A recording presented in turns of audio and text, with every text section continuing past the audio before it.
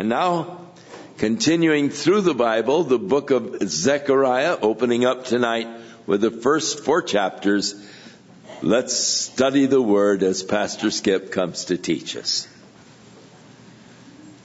Well, not only are we having a full house here, but there's people all across Southern California and America who are tuning into this service. We're a part of them, so would you just welcome them who are tuning in?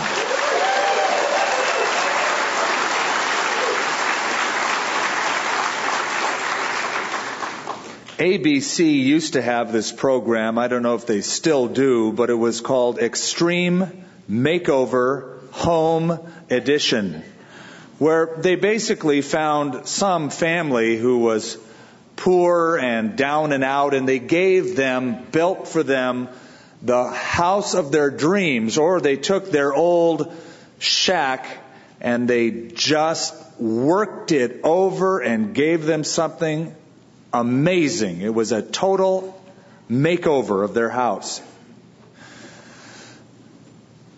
Jerusalem needed an extreme makeover. Jerusalem edition. A couple of prophets knew that Jerusalem required this. Haggai the prophet, who encouraged the people to get on with the task, and tonight Zechariah the prophet. To come back to Jerusalem in the condition that it was in, with mere 50,000 people, and take on this daunting task. Well, it was the kind of task that it was easy to start but hard to maintain, because they just ran out of energy and they became discouraged after a period of time. And eventually they turned to their own affairs and forgot all about God's work and God's will and God's plan in that city. And so the prophets encouraged them. I remember a few years ago, for 3 weeks, I had the privilege, really, of working down at Ground Zero in New York City after the trade towers fell. And I'll never forget the Port Authority and the firefighters and the police officers and all of those on site looking at that pile of rubble and looking at it as if it were an impossible task to remove that from downtown New York City. And what are we going to do? How are we going to take it apart? Where are we going to put it all? A daunting task. The prophet Zechariah was born in Babylonian captivity and came back with the captives, with the exiles, to Jerusalem. He was a priest, the son of a priest, and he has the unique office of being both a priest and a prophet. He was a contemporary with a prophet we discussed last week, the prophet Haggai. In fact, they started their ministry at the same time, only removed by about 2.5 months. So Haggai started his prophecy and encouraged the people to get on with it. Zechariah started his prophecy, but Zechariah's focus is so much different than that of Haggai. Zechariah had this sweeping prophetic picture of not only the rebuilding of the temple in Jerusalem under Zerubbabel, but on into the future, into the coming of the Messiah, into the rebuilding of the millennial temple and God's restoration of the entire Jewish nation. Now, Jewish tradition credits Zechariah with being a member of what they call the Great Synagogue. That it was a body of people that was in charge of preserving the holy documents, the scriptures, the writings, and the traditions of the Jews after the exile. Chapters 1 through 6, and we'll cover by God's grace, unless the Lord comes before the end of the study, which would be wonderful. The first 4 chapters tonight. The first 6 chapters are a series of visions. Some see 8 visions, others count 10 visions. Some see 8 and that the other 2 are a part of the other. There's a lot of them, we know that. The purpose of these visions is to bring hope. Hope to the discouraged people. Hope by lifting up their eyes past their circumstances and on into the future. And I pray that it will fill us with hope. Every tomorrow has two handles. The handle of hope, the handle of anxiety. Too many people grab onto the second handle. I don't know what's going to happen. The future looks daunting. It looks impossible.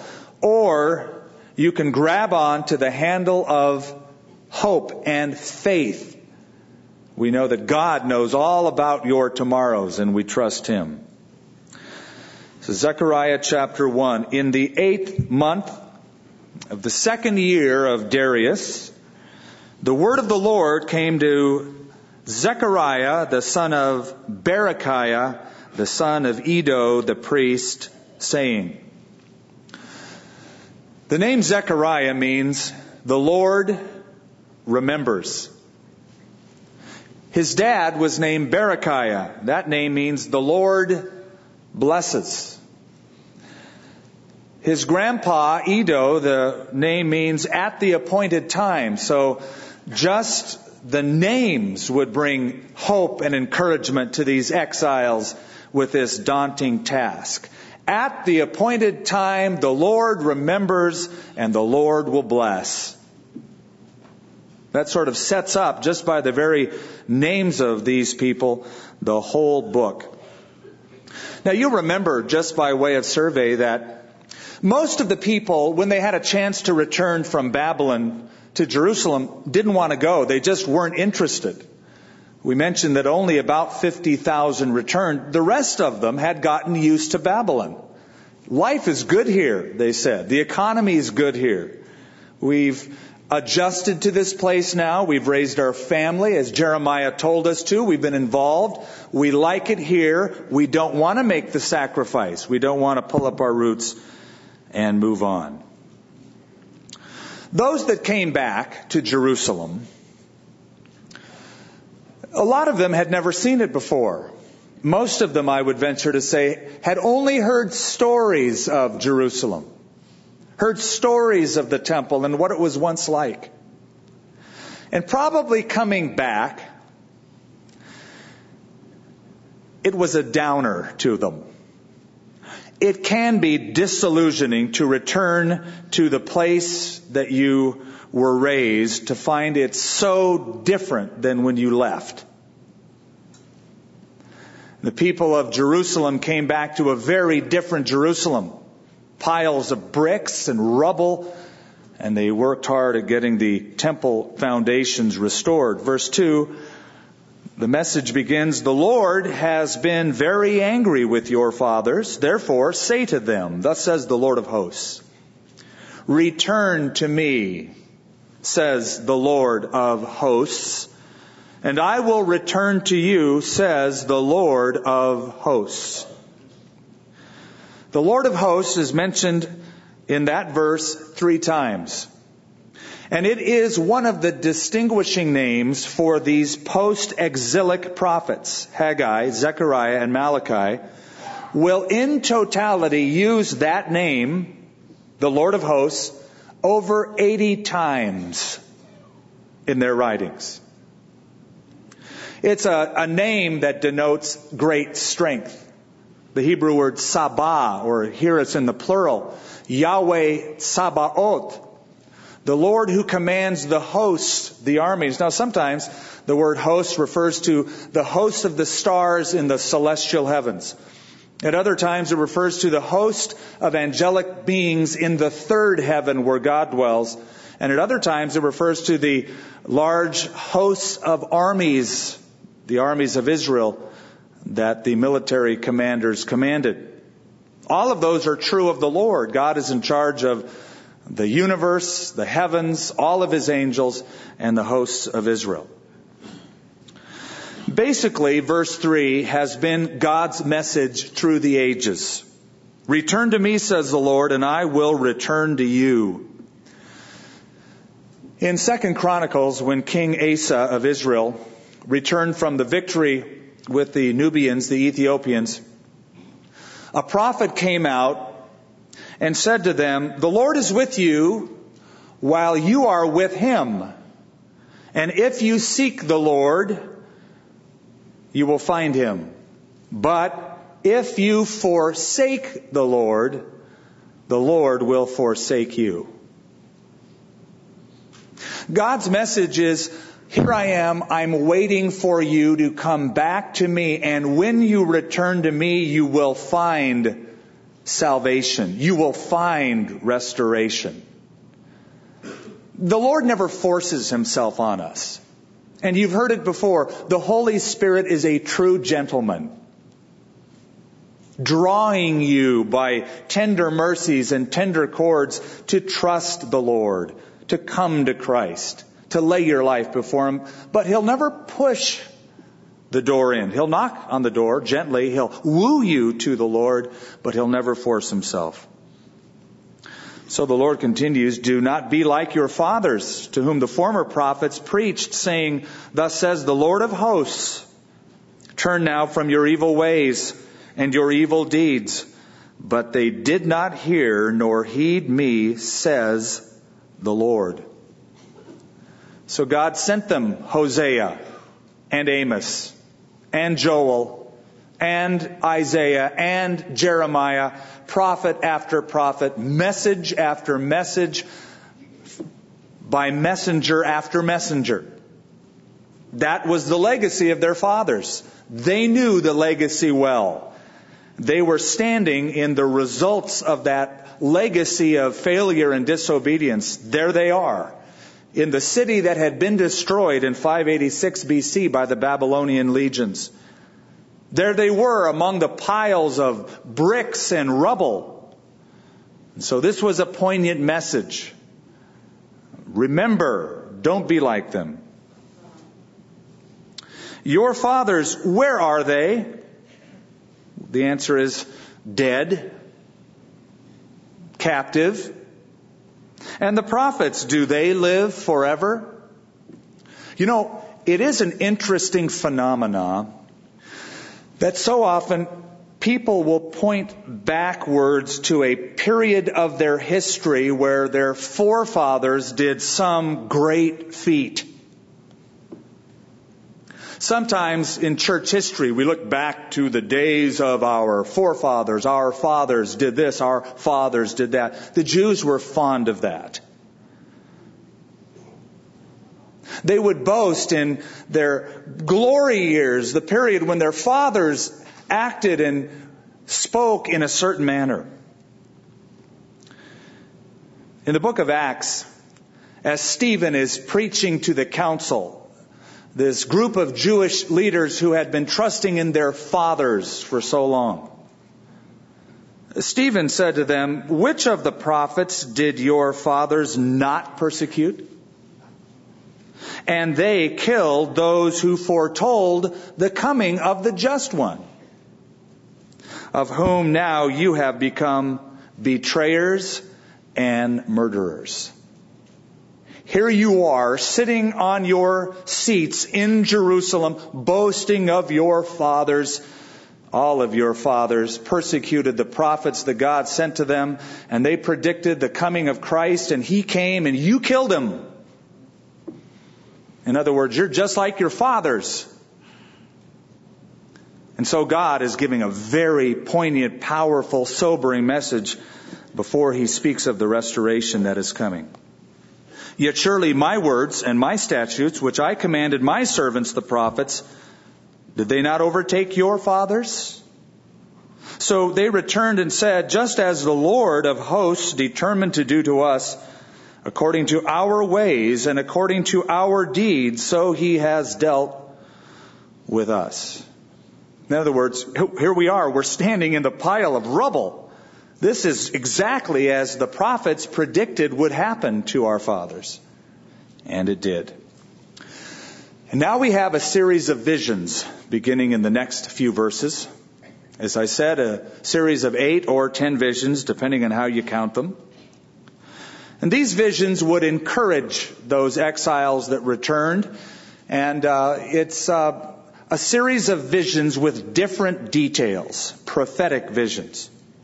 The first vision is sort of a general vision that speaks of all of the rest of the visions, and those following ones will add details to the first one. When it comes to prophecy, the Lord often uses visions. The book of Revelation is based upon visions that John saw of the future. In fact, it says that the Lord sent and signified it by his angel unto John. That is, God spoke by symbols, signs.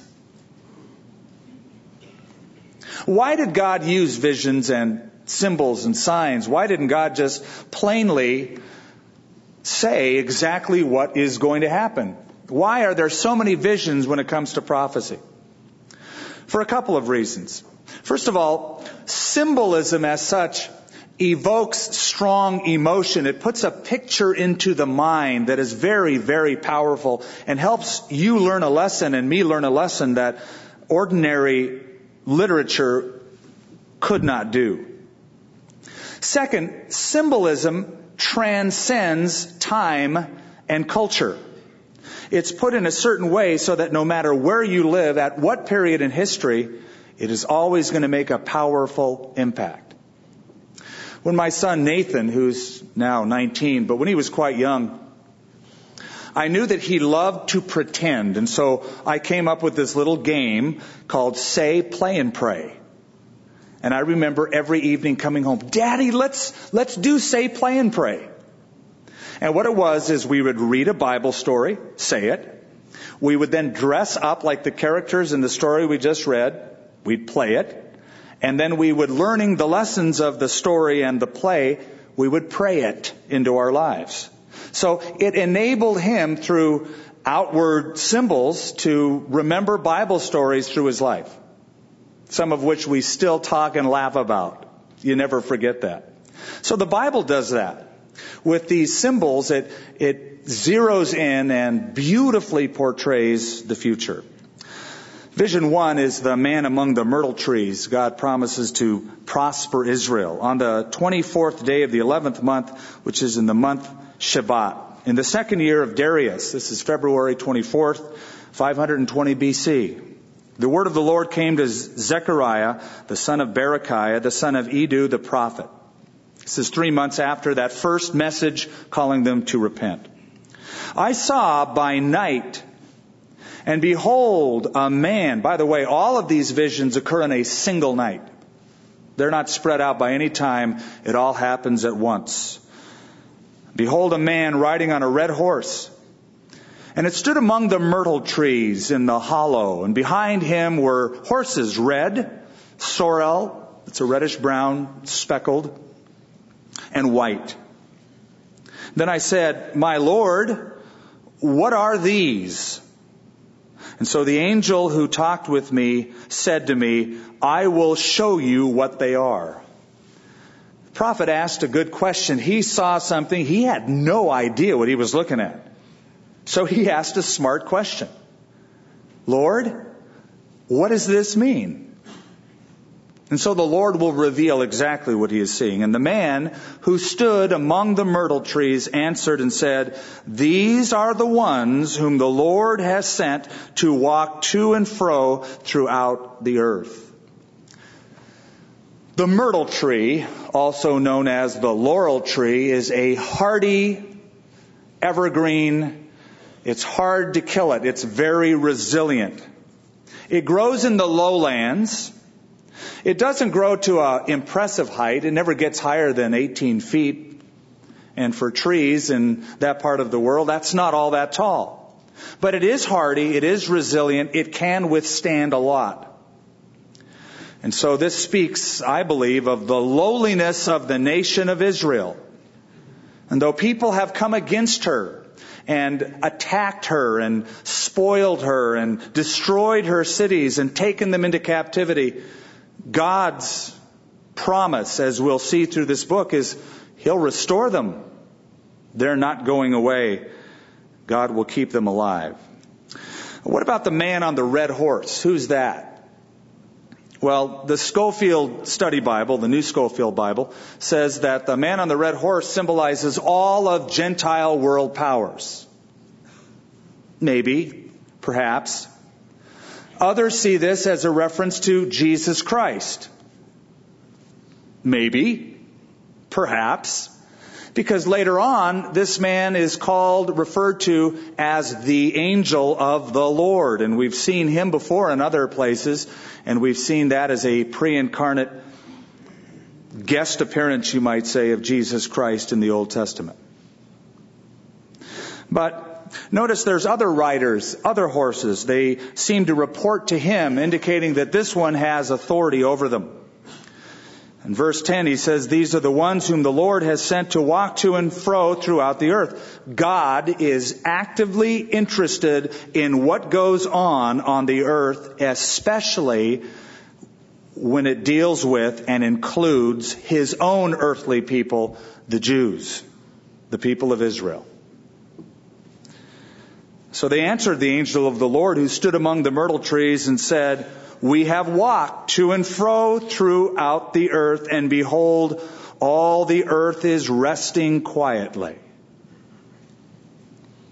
God's people had been scattered after being oppressed, dispersed, taken in by the nations of the world, and they rather liked that. They were at rest with subjugating the Jewish people and causing a rest that was enforced by taking the Jews captive. Well, that was a rest that God did not approve of. The angel of the Lord answered and said, O Lord of hosts, how long will you not have mercy on Jerusalem and on the cities of Judah against which you were angry these 70 years? And the Lord answered the angel who talked with me with good and comforting words. So the angel who spoke with me said to me, proclaim, saying, thus says the Lord of hosts, I am zealous or jealous for Jerusalem, for Zion with great zeal. Isn't that a great thing for God to say regarding his people? Speaking with good, comforting words, words of love. I'm zealous for my people. I just can't stand by idly. I'm displeased with the kind of treatment that my people have received from these other nations. I'm exceedingly angry with the nations at ease. For I was a little angry, and they helped, but with evil intent. The Lord was angry at the way these nations had mistreated his own people, the Jews. Now, what God alludes to here is that these other nations, Assyria and Babylon respectively, had become rods of punishment, rods of judgment, an instrument to chasten the people of God, to get their attention. However, having been used by God as an instrument to chasten his people, they went beyond that. They gloated in their authority, and they went beyond the chastening of God's people into the absolute subjugation and oppression.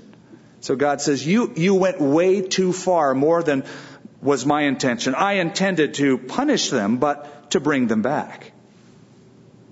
Therefore, thus says the Lord, I am returning to Jerusalem with mercy. My house shall be built in it, says the Lord of hosts, and a surveyor's line shall be stretched out over Jerusalem. Now, so many of the people in Jerusalem had already become convinced this isn't going to happen. We've come back. We've tried hard. We've given it our best. We put our noses to the grindstone. We put in all the elbow grease to rebuild this thing. But the enemies, the contention, the letter writing to the capital in Persia, the discouragement, and the people turning to their own affairs, so many of them thought it's not going to happen. Absolutely discouraged. Again proclaim, saying, thus says the Lord of hosts, my cities shall again spread out through prosperity. The Lord will again comfort Zion and will again choose Jerusalem. So not only will the temple be rebuilt, the city is going to be rebuilt and the city will expand. 75 years after this prophecy, the walls of Jerusalem were finished, were built. Remember, there was a couple of waves of people coming back, some under Ezra and later others under Nehemiah. Now, something we've already noticed, it won't take you off guard, and that is the prophets, and this one included, approach a topic, an issue, a truth, and God gives them a near fulfillment as well as a far fulfillment, doesn't He? So one becomes the template, the grid for something that is greater and grander coming in the future. The temple will be rebuilt. The city will be rebuilt in the immediate. But then let's look into the future. There will also be the building in Jerusalem much later on. We know that there's going to be a temple in the tribulation period. In the book of Revelation, one of the messengers from heaven gives John a reed to measure the temple and the courtyards. Now, John wrote that in about 95 AD. The temple had already now been destroyed for 25 years. There was no temple. There's John in the vision measuring the future temple that will stand during the tribulation period. Daniel speaks of the Antichrist that will go into the rebuilt temple in Jerusalem, and after the sacrifices have been inaugurated, animal sacrifices commenced, he will put an end to them in the middle of the tribulation period, in the temple. Well, he can't do that unless there's a temple in Jerusalem, and there will be during that time period. But then go into the future even further, when for 1,000 years upon the earth, Jesus Christ, who returned in Revelation 19, will establish the city of Jerusalem as His headquarters, and there will be that temple. And Ezekiel chapters 40 through 48 give the details and the measurements and the activities that will take place in that temple. Now, it's interesting, there has been and is today a great movement of Jews all around the world to rebuild the temple in Jerusalem. This doesn't make a lot of their Muslim neighbors all that excited when they speak about that Temple Mount and desiring to have the temple up there rather than the Dome of the Rock. They don't like that for obvious reasons. But there already are priests, the Kohanim, who have been found to be priests genetically. Their halotypes, their DNA has been examined, and they're already in training to officiate with the animal sacrifices that will, they say, take place shortly once the temple is rebuilt in Jerusalem. And there is the Temple Institute in Jerusalem. Time magazine put out an article. A poll showed that a surprising 18.3% of Israelis thought it was time to rebuild the temple. Several small organizations in Jerusalem believe the question is already settled. They are zealously making preparations for the new temple in spite of the doctrinal obstacles and the certainty of provoking Muslim fury.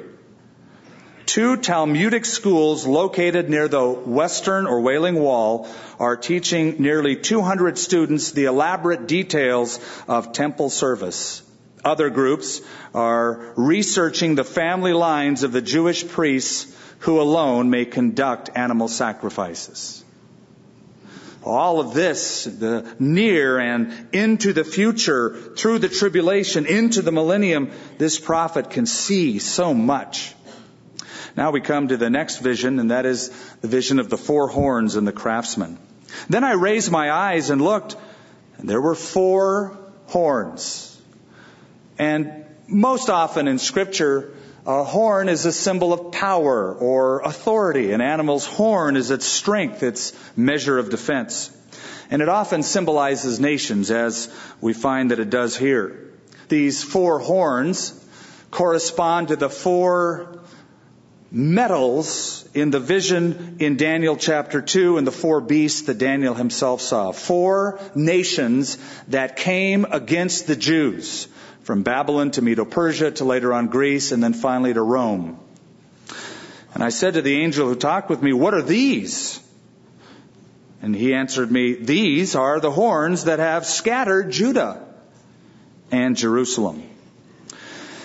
And the Lord showed me 4 craftsmen, literally hewers, or one who wields a hammer. You could even translate it blacksmiths, those who work with stone or metal. And I said, "What are these coming to do?" So he said, "These are the horns that scattered Judah, so that no one could lift up his head, but the craftsmen are coming to terrify them, to cast out the horns of the nations that lifted up their horns against the land of Judah, to scatter it." So this represents, you can picture the craftsman with the hammer raised to smash the horn, and the horn is the nation that scattered Judah. So as with the 4 beasts of Daniel chapter 7, each beast was overtaken by another beast, so each nation would be overtaken by another nation. Babylon subjugated the Jews in 586 BC. But Medo-Persia was the nation that was the hammer that broke the horn in 539 BC. In a single night, as they came in through those levied gates underneath the city through the river. And then after that, Medo-Persia was hammered in a victory, the city of Isis, by Alexander the Great in 333. And later on, Greece was subjugated by Rome in the 2nd century BC. Later on, Rome would revive. That's how the prediction goes in the latter days. And Jesus Christ will set up his kingdom and that revived Roman Empire state, and set up his kingdom which will never end. So now in chapter 2 we have the next vision. "Then I raised my eyes and looked, and behold, a man with a measuring line in his hand. And I said, 'Where are you going?'" You know, I am so glad that Zechariah asked all these questions. They would be questions I would ask if I saw these visions. Instead of just writing down the vision, the Holy Spirit prompts him to ask the questions so that they can be answered and we can understand exactly what they are. No guesswork. And he said to me, "To measure Jerusalem, to see its width and what is its length." And there was the angel who talked with me going out, and another angel was coming out to meet him, who said to him, "Run, speak to this young man." We don't know how old Zechariah was, but he's called graciously a young man. And though he is a young man, he has more insight into the coming of Jesus Christ than any of the other minor prophets. "Speak to this young man, saying, Jerusalem shall be inhabited as towns without walls because of the multitude of men and livestock in it." In other words, there's coming a day when Jerusalem will expand so far beyond its borders, beyond its current boundaries, that it will even exceed the walls that once protected that city. Now that prediction has only recently been fulfilled.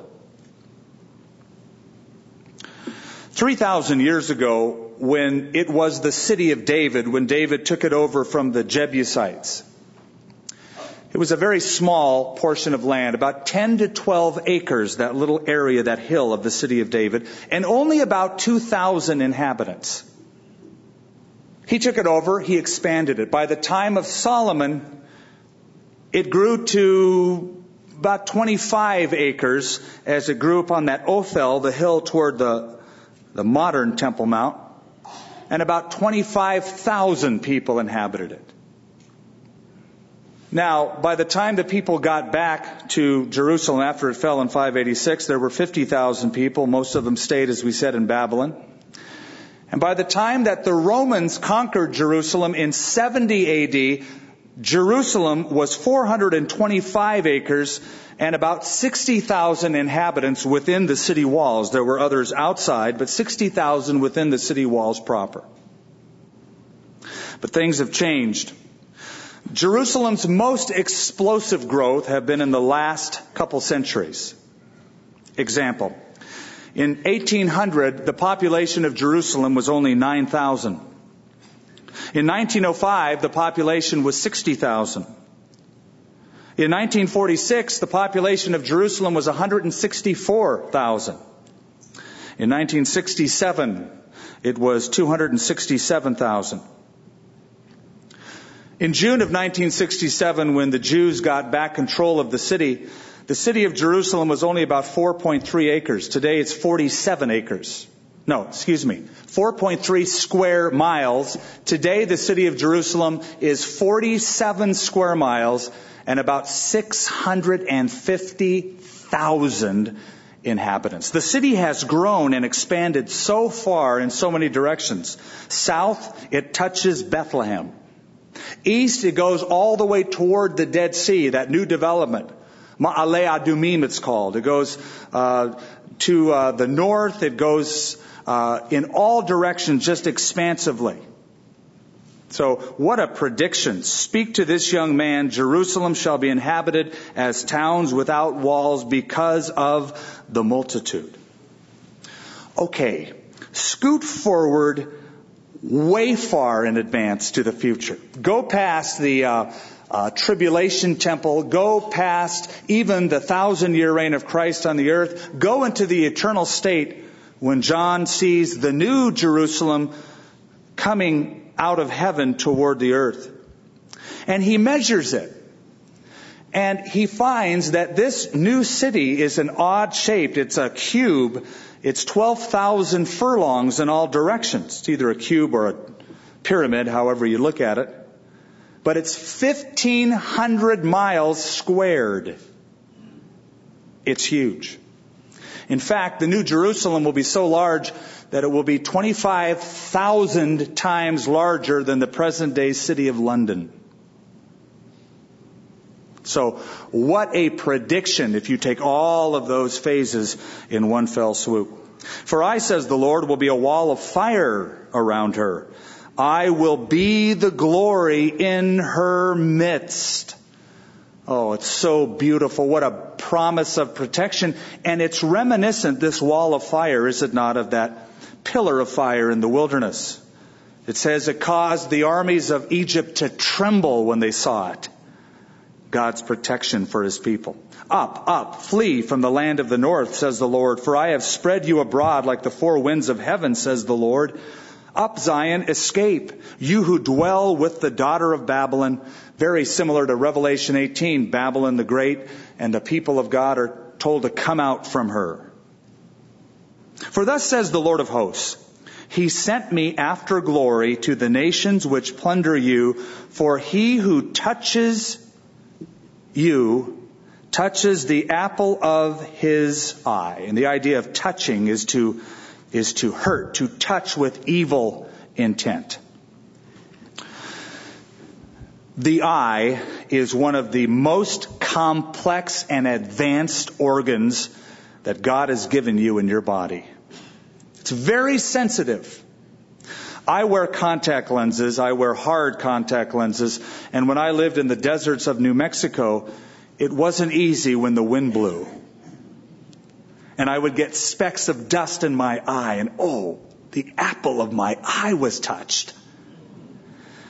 That pupil that, when light goes through, is taken by the lens and refracted and sent to the retina, and the nerves on the back of that retina register it and turn the image around because it's upside down until then, and your brain is able to assimilate it and make sense out of it and navigate by it.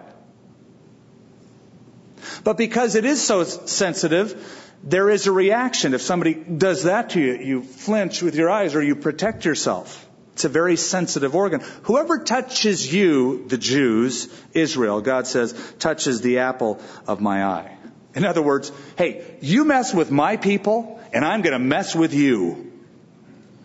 And look at the nations that did. What happened to Babylon? Gone. What happened to Medo-Persia? Gone. What happened to the glory days of Greece? Gone.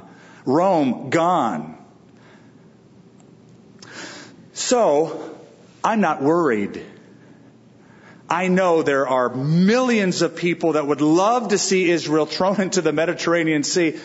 I'm not worried. Because I know the kind of promises that God has given to them. In the Quran, it reads, God has cursed the Jews for their unbelief. I'm not worried. A lot of people adhere to that book. A lot of people follow that book. And in consequence, a lot of people hate God's covenant people. Now, I'll be the first to admit, Israel is by no means a perfect bunch of folks. And I don't support all of their initiatives, strategies, policies. But I stand with them as God's covenant people. Interesting, after one of our services today, a Marine came up to me and said, Skip, I've been a Marine for 20 years. Do you know that on the sword of the Marine Corps, the official insignia on the sword, and it was put there during the time of Abraham Lincoln, is the Star of David? I said, I didn't know that. He said, well, most people in the Marines don't even know that, but it was a Jewish artisan during the time of Abraham Lincoln that crafted it, and Lincoln didn't have a problem with it, and the people in the government then didn't have a problem with it. He said, I suspect if we tried to pull it off now, they would. But he goes, there's something comforting as a Marine knowing that my government on its sword has the symbol, one of the symbols for the state of Israel. Sobering, whoever touches you touches the apple of God's eye. For surely I will shake my hand against them. Picture somebody with a fist. When God makes a fist, look out. He can punch. And they shall become spoil for their servants. Then you will know that the Lord of hosts has sent me. Sing and rejoice, O daughter of Zion, for behold, I am coming and I will dwell in your midst, says the Lord.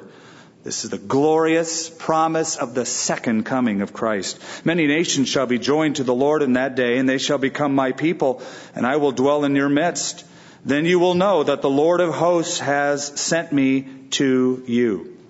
Notice in verse 10, the Lord is coming to dwell. He says that.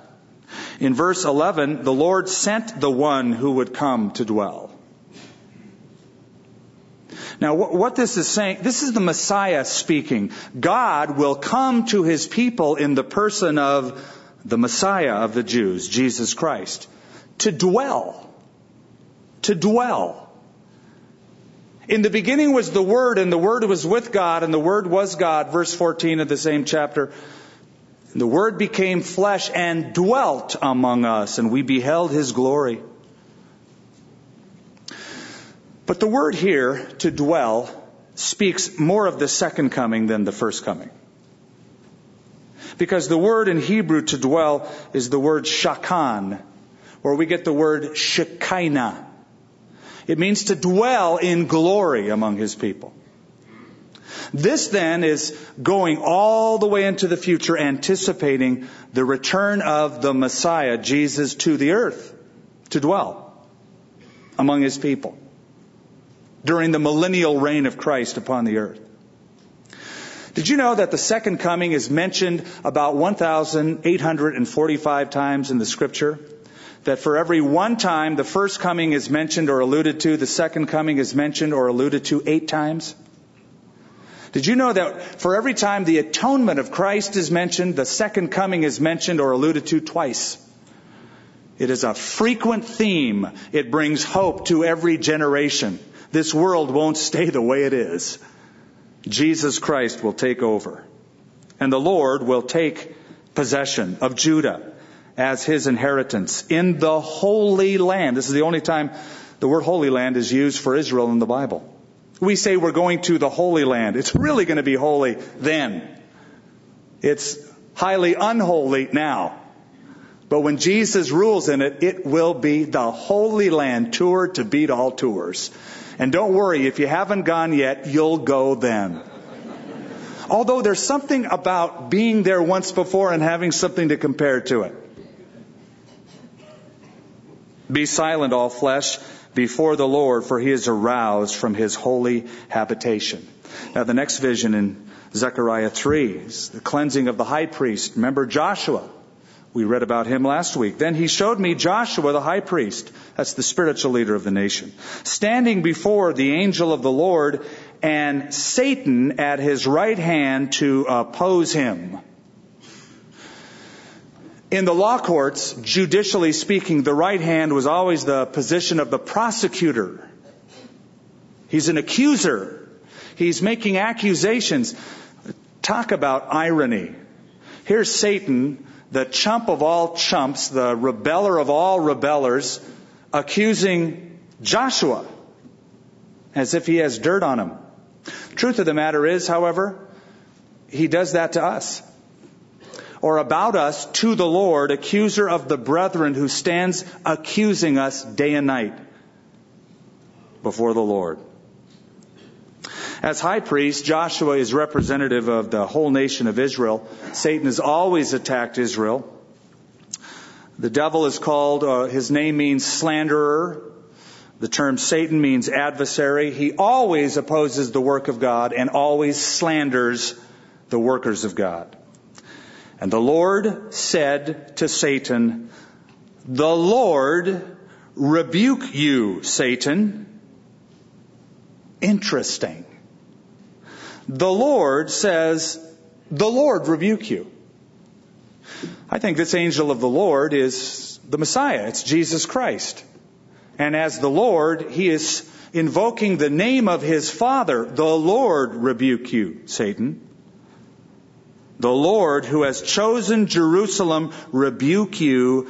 Is this not a brand that is plucked from the fire? A brand is a piece of burning wood that is rescued from the fire. That's Israel. Just when Satan wants to stamp it out and destroy it, God plucks it out. And that has happened time and time again.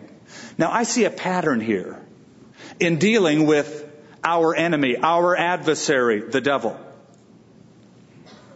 The Bible says to resist the devil. It doesn't say carry on long conversations with the devil. It doesn't say speak to the devil and rebuke him to his face and bind him. "I bind you, Satan," and He didn't even say address him. And yet, on occasion I've heard people almost as if they're praying to the devil. "Now, devil, we want you to know a few things." And they start talking to him. Why bother? And why place yourself in that kind of vulnerable position? You're no match for him in your own person, in your own power, in your own strength. Here's Messiah invoking the name of his Father. "The Lord rebuke you." Even Michael the archangel, Jude tells us. And here's a super angel, a mega angel. When disputing with Satan over the body of Moses, dared not bring a railing accusation, but rather said, "The Lord rebuke you." You always want a buffer between you and Satan. Or look at it this way. When Satan knocks at the door, let Jesus answer it. Don't you answer it. Have that buffer. As Martin Luther once wrote, and he so often wrote and spoke about how many times he contended and wrestled against Satan and the attacks that he had. "And though this world with devils filled should threaten to undo us, we shall not fear. For God has promised his truth to triumph through us. The prince of darkness grim, we tremble not for him. His rage we can endure, for lo, his doom is sure. One little word will fell him." And that little word doesn't come from you. It comes from him. So that's a good reminder, a good pattern. Let the Lord be strong in the Lord and in the power of his might. Now Joshua was clothed with filthy garments and was standing before the angel, and he answered and spoke to those who stood before him, saying, "Take away the filthy garments from him." And to him he said, "See, I have removed your iniquity from you, and I will clothe you with rich robes," or festal garments, garments of celebration. Whatever accusations, whatever sin, whatever was incomplete in this high priest that Satan was bringing this accusation or opposition, whatever it is, God says, "I'll cleanse him. I'll cleanse him. I'll restore." Garments often represent righteousness, and filthy garments are your life, my life, in self-righteousness, stained by sin, but self-righteousness. Remember what the prophet Jeremiah said, that all of our righteousness is as filthy rags to the Lord. So, you never want to stand before the Lord in your own goodness. You never want to give a bragamony. You want to give a testimony. A bragamony is, look what I've done. Look how great I am. A testimony is, I'm a sinner. God save me. He put on, and here's the whole point here, that there's a change of clothes, a change of garments for Joshua the high priest, which he didn't do. No human agency did. It was God who cleansed him. And I said, let them put a clean turban on his head. So they put a clean turban on his head, and they put the clothes on him, and the angel of the Lord stood by. So God is saying, I'm going to forgive my people, I'm going to restore my people, and I'm going to reiterate my promise of salvation to them. And the angel of the Lord admonished Joshua, saying, "Thus says the Lord of hosts, if you will walk in my ways, and if you will keep my command, then you shall also judge my house, and likewise have charge of my courts, and I will give you places to walk among those who stand here." Joshua, don't worry, I'll take care of you, I'll cleanse you, you obey me, and you will fulfill all of the promises as spiritual leader in this place. Hear, O Joshua, the high priest, you and your companions who sit before you, for they are a wondrous sign. Notice that. Or a symbol. A sign pointing to something else. For behold, I am bringing forth my servant, the branch. Now here's a prime example of how the Spirit of God prophetically takes near fulfillment and pushes it out into the future. Joshua, I'm going to do a work with you. But you, Joshua, are a sign. You and the other priests are a symbol. You are pointing to a future priest. By the way, with the same name as you. There'll be another Joshua, Yeshua, Yehoshua, Jesus, same name, who will be the ultimate priest after the order of Melchizedek, and he is called the branch 7 times in the Old Testament. Also called, he says, my servant the branch. That is also used 7 times for the Messiah. For behold, verse 9, and here's a third name for him. It's often used. For behold, the stone that I have laid before Joshua, upon the stone are 7 eyes. Behold, I will engrave its inscription, says the Lord of hosts, and I will remove the iniquity of that land in 1 day. In that day, says the Lord of hosts, everyone will invite his neighbor under his vine and under his fig tree. Whenever you read that description, you are usually dealing with the prosperity that will come during the millennium. Underneath one's vine and fig tree speaks of prosperity, joy, peace, and the ultimate will be in the millennium. So here's the name in verse 9 of the stone. This cannot refer to a material stone because this one has eyes in it. 7 eyes, which speak of the ability to see, the ability to know. It speaks of the fullness of knowledge or omniscience.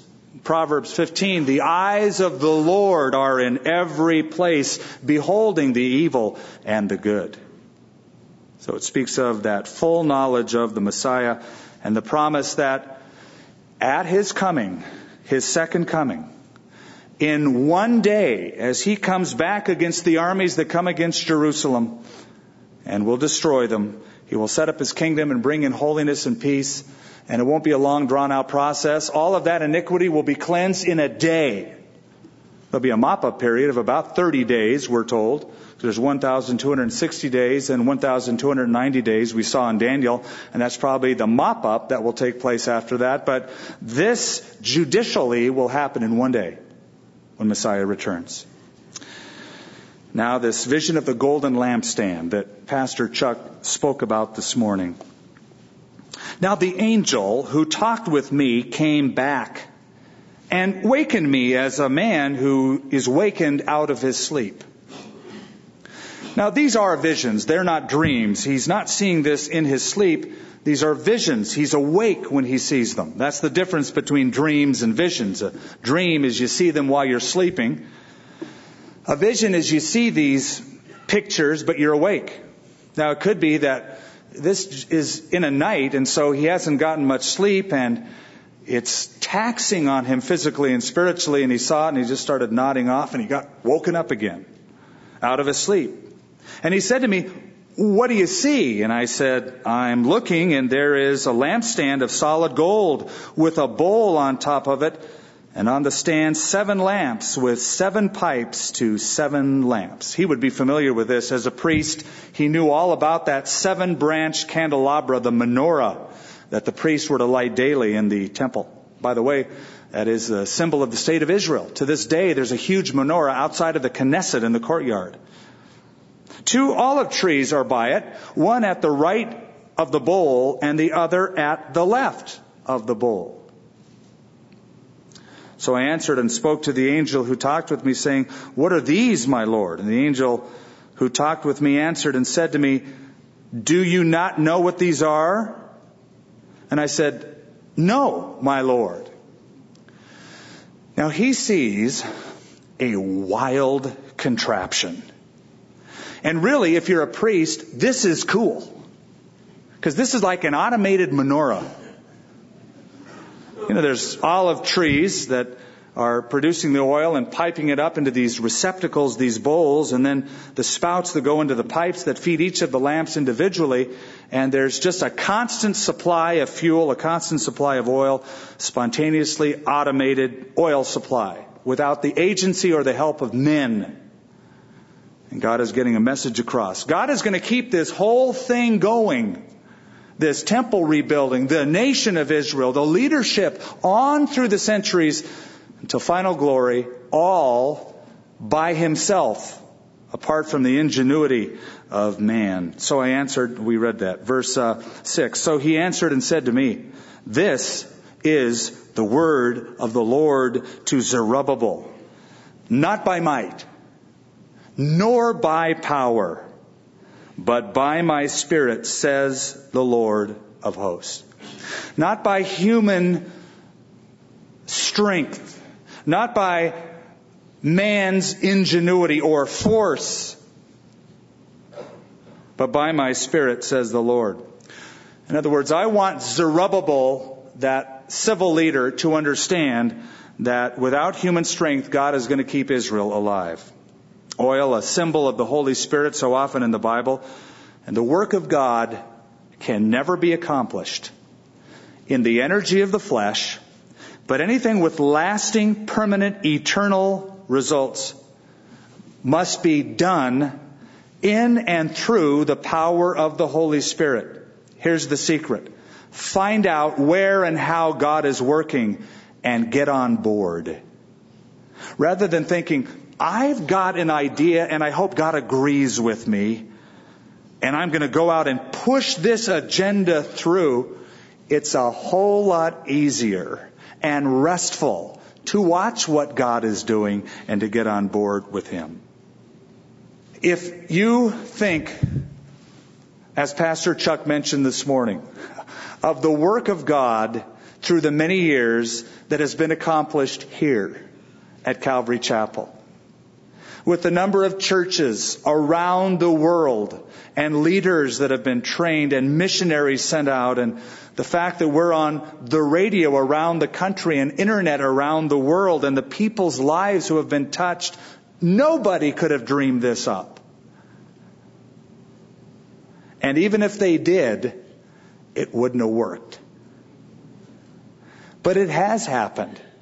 Because it's not by might, it's not by power, it's by His Spirit. Who are you, O great mountain? Before Zerubbabel you shall become a plain, and he will bring forth the capstone with shouts, grace, grace to it. Can you picture those people in the courts of the temple with stones and rubble and maybe a little mortar off to one side? Oh, yes, the foundations of the altar had been built and then the foundations of the temple, but they'd given up. It's just a mountain. It's a heap. What are we? We're so small in comparison to the great Persian Empire and the other nations around us. God says, well, as long as you see yourself as the ones doing it, you're right. But if you place me into the equation, you might make a mountain out of a molehill, but I'll make a molehill out of the mountain. In fact, I'll flatten the mountain so that by the time you get there, it's taken care of. I love the story of the women after the resurrection who were going to the tomb, and suddenly it dawned on them that they were about to attempt an impossible task. They're women, and there's a stone over the tomb that weighs a couple tons. And as they're going, it dawns on them, and they said, who's going to roll away the stone? We didn't think about that. Maybe they thought, if we'd only gotten Peter and John, but no, they couldn't even lift it. Besides, there's a Roman guard. Who's going to roll it away? When they got there, it was gone. God went like this. Because it's not by might, it's not by power. When God does it, it's by His Spirit. Moreover, the word of the Lord came to me, saying, the hands of Zerubbabel have laid the foundations of this temple. His hands shall also finish it. Then you will know that the Lord of hosts has sent me to you. For who has despised the day of small things? For these 7 rejoice to see the plumb line in the hand of Zerubbabel. These are the eyes of the Lord which scan to and fro throughout the whole earth. You remember when we studied Haggai, we made mention that Ezra records when they were building that temple, that some of the older fellas who had seen Solomon's temple with its gold and silver and in all of its glory were there at this inauguration of Zerubbabel's temple. And there were the young folks who saw it and rejoiced, and at the same time the old folks looked and said, it's not what it used to be. It's so small.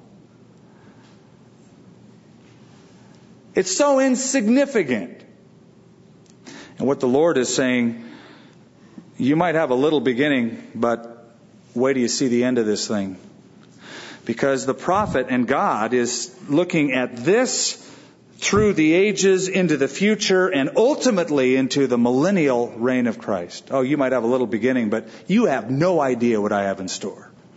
Don't despise the day of small things. You may be at a place tonight in your life currently where you've worked at something. You felt the Lord called you to it, but it's not what you've anticipated. You thought you'd see more success, more growth, more excitement.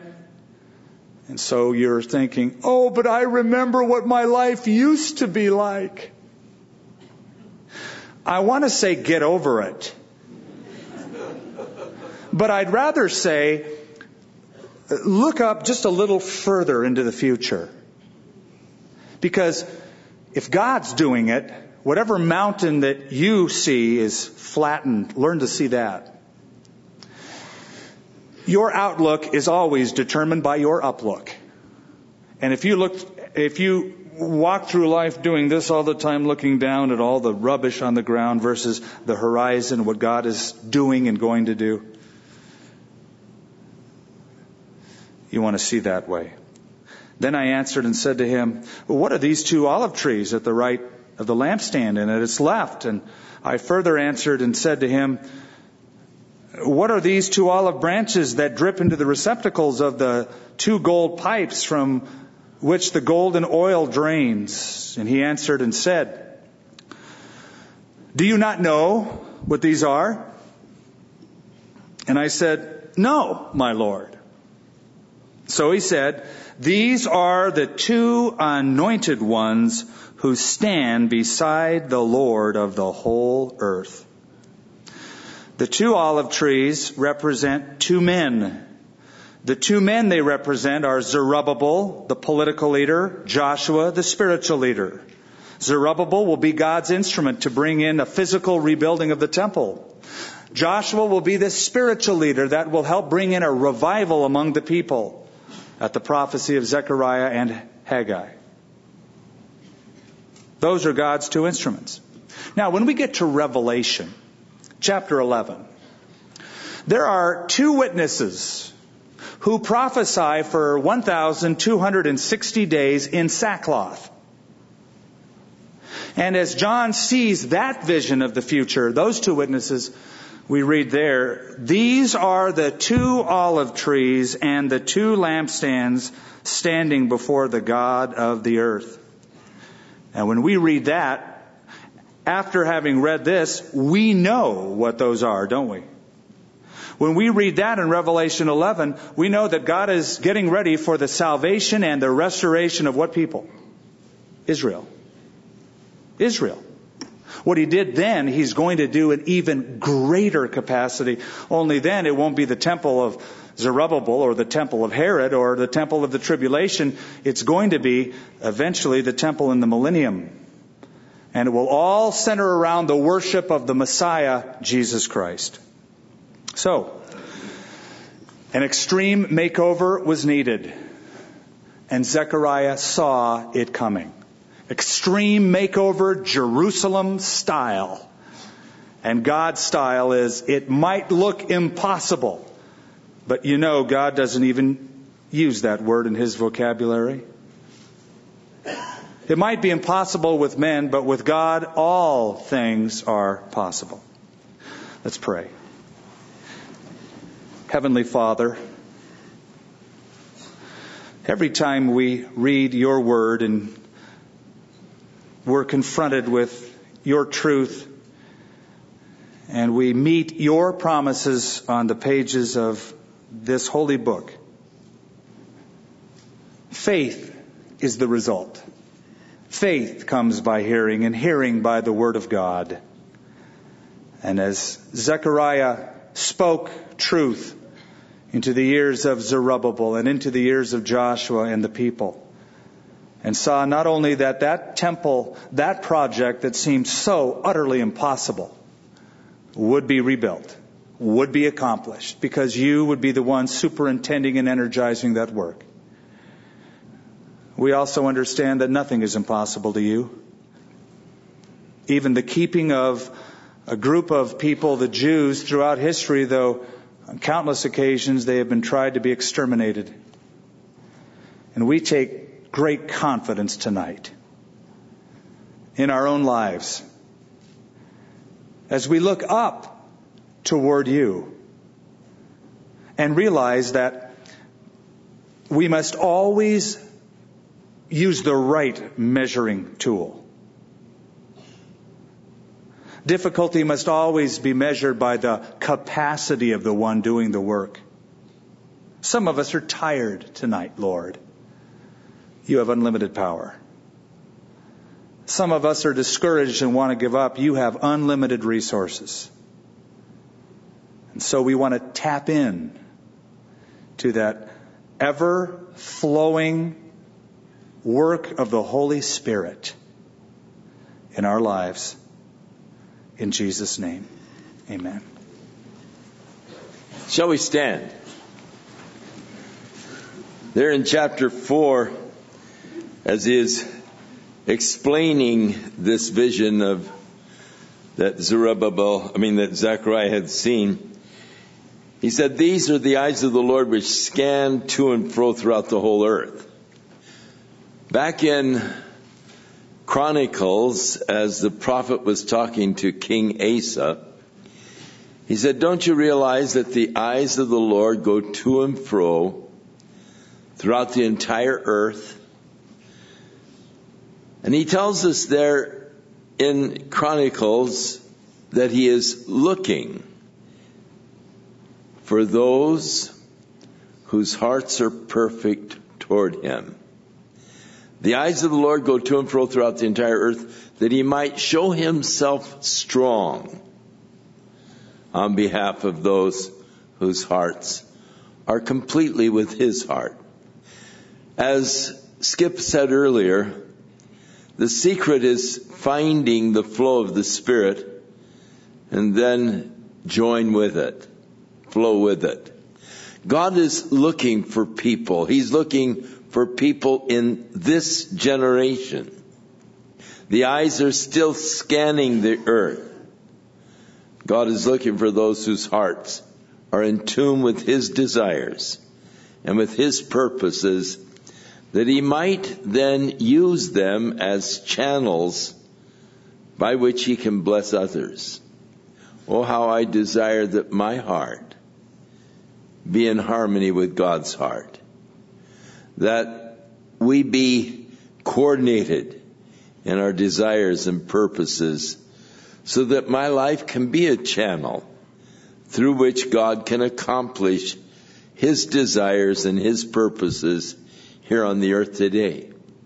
We notice that God did desire that the temple be rebuilt. He was scanning for men who were willing to be the instruments through which that work might be accomplished. What is it that God is wanting to do today? He's looking for people who are in harmony with what he is wanting to do. Would you like to be God's instrument? Would you like God to work through your life and accomplish his will through you? It takes a submission of myself to him. It takes a desire of my heart being in harmony with his heart. When God finds such an individual, he then shows himself strong through them. Maybe God is speaking to your heart. Maybe God is calling you. You need to be open to the call of God, that God might use you in the accomplishing of his purposes. These men are down here at the front tonight. They're here to minister to you and to pray for you, that you might experience that work that God is wanting to do in you, in order that God might then accomplish his work through you.